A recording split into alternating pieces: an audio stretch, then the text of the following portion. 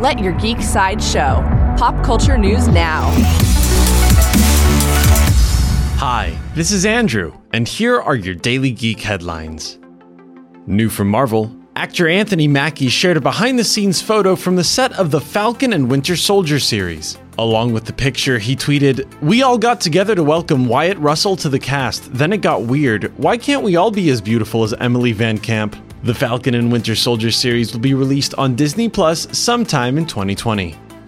For fans of Spawn, director Todd McFarlane announced that he is working on much more than just a Spawn movie.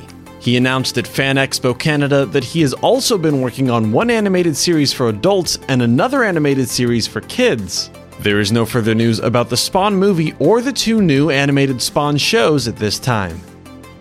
Coming soon to Netflix, Netflix released an official trailer for Zach Galifianakis' Between Two Ferns, the movie. The trailer shows Galifianakis and his team as they trek across the country in an attempt to make 10 more episodes of his show and meet an extraordinary amount of celebrities, from Benedict Cumberbatch to Brie Larson. Between Two Ferns, the movie, is on Netflix now. New from Universal, Charlize Theron released the first look of her character Cypher in the upcoming Fast and Furious 9 movie. Theron showed the character's new haircut and wrote the caption, "She's back."